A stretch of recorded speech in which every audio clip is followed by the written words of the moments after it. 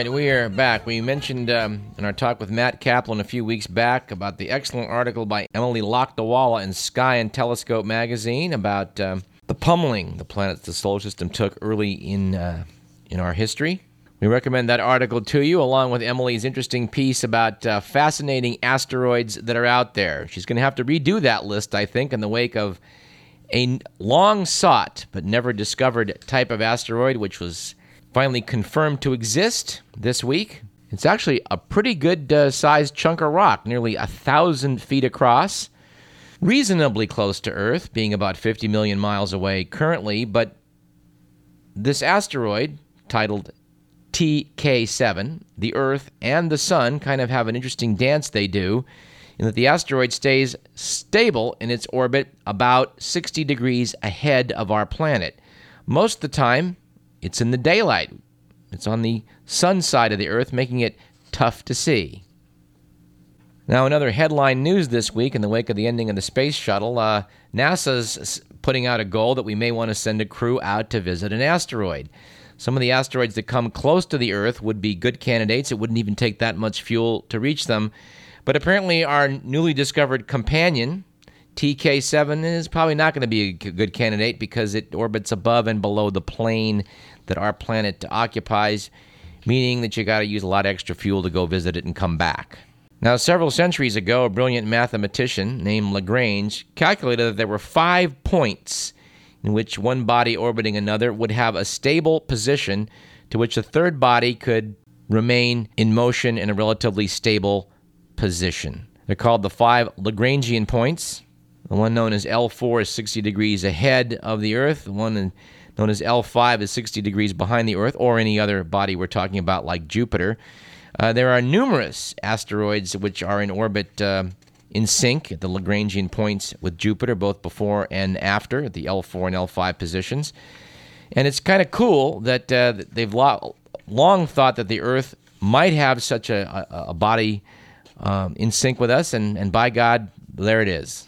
In fact, scientists are so sure there may be others that they're calling it the first in a category known as Earth's Trojans.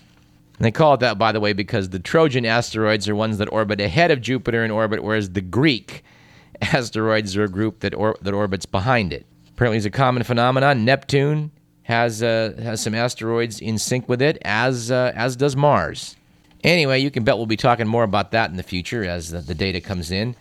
One thing I do want to express some skepticism about is that in the wake of the end of the shuttle mission, they're now saying the race to the moon is on again, and it's a private sector dash. This correspondent is highly skeptical that private industry is going to be able to build rockets big enough to put things in orbit around the Earth, let alone go to the moon.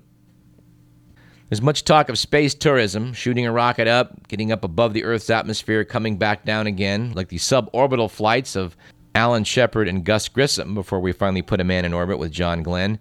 But that takes a lot less energy than it does to put an object in orbit. And by the way, we and the Russians are now talking about how once we decommission the International Space Station, rather than let it be junk in space, they're going to crash it into the Pacific Ocean sometime this decade.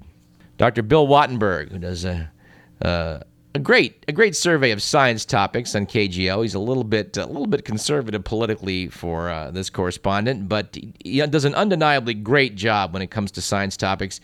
Suggested in the past that much mass in Earth's orbit is something you should hang on to. It took 1,000 pounds of fuel to get every pound that's up there in orbit. And, in case we need to deflect something that's going to hit the Earth, well, it's just nice to have some rocks up there in case we want to put them in the slingshot.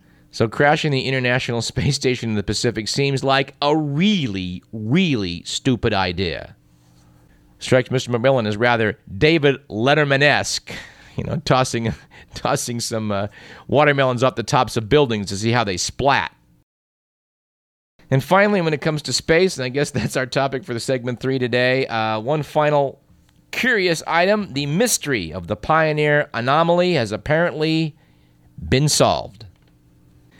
Yes, in the 1970s, NASA launched the Pioneer 10 and 11 spacecraft, which went past Jupiter and Saturn, I guess in the case of one of them. I think in the case of Pioneer 11. They've been tracked for decades. They're still out there heading toward the end of the heliopause, where the solar system truly stops and where interstellar space begins. And they noticed that they weren't where they were supposed to be. The spacecraft appear to be accelerating out toward the end of the solar system a little bit faster than they ought to. This has generated like hundreds, if not thousands, of scientific papers speculating on why that might be. Well, after some determined and meticulous scientists dug out some old data tapes out of a dumpster, I think in one case, and took a look at a year's worth of data for Pioneer 10 and 11, they concluded that what's happening is that the spacecraft's electrical generators, which rely on a plutonium isotope, were apparently radiating heat off into space, and that was causing the speed to change ever so slightly. Apparently, previous data had suggested that there was a sort of a steady acceleration of the spacecraft, and now they've looked at it more carefully and concluded that no, the effect is weakening with time, and that's what you would expect if the cause was the heat being generated by the plutonium-driven generator. So people seem pretty satisfied. They have figured this out, so congratulations to Slava Turyashev of Pasadena's Jet Propulsion Laboratory. We do hope that Matt Kaplan can spring us into the party they're going to have for VestaFest next month. In the 2 minutes we have left, we do not have time to speak with KDVS's own Elisa Howe, but I would quote from Sacktown Magazine, its current issue about the best of the city, referring to Sacramento in the broad sense, of course, including the suburbs such as Davis. Headline was, Radio Station That's Really Dialed In. Note of the article, the radio show podcast Phoning It In seeks high art in decidedly lo-fi places. Not only do up-and-coming bands call in from around the country to chat and to play some tunes, but they play into the phone. Notes the article. Seriously. Into the phone. It's as free-form and obscure in its music and subject matter as it could be, and yet it all transforms into something splendid. The result is broadcast Monday nights on UC Davis's KDVS at 90.3 FM. It's commensurately low in fidelity and turns every band's performance into kind of threadbare folk music.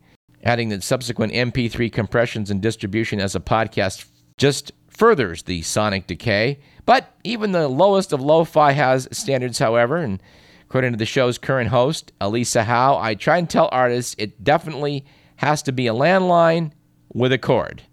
Cordless phones pick up interference. And I've never experimented with cell phones. That's a no-no. Anyway, congratulations to Elisa for her experimenting here at KDVS, which is what community radio stations do so well, isn't it? And we'll see if we can't talk to Elisa about these efforts next week's show. We have apparently about 1 minute left, so I think I'll pull out some more quotes from the garage, such as one from Dave Barry, who said, "You can only be young once, but you can always be immature."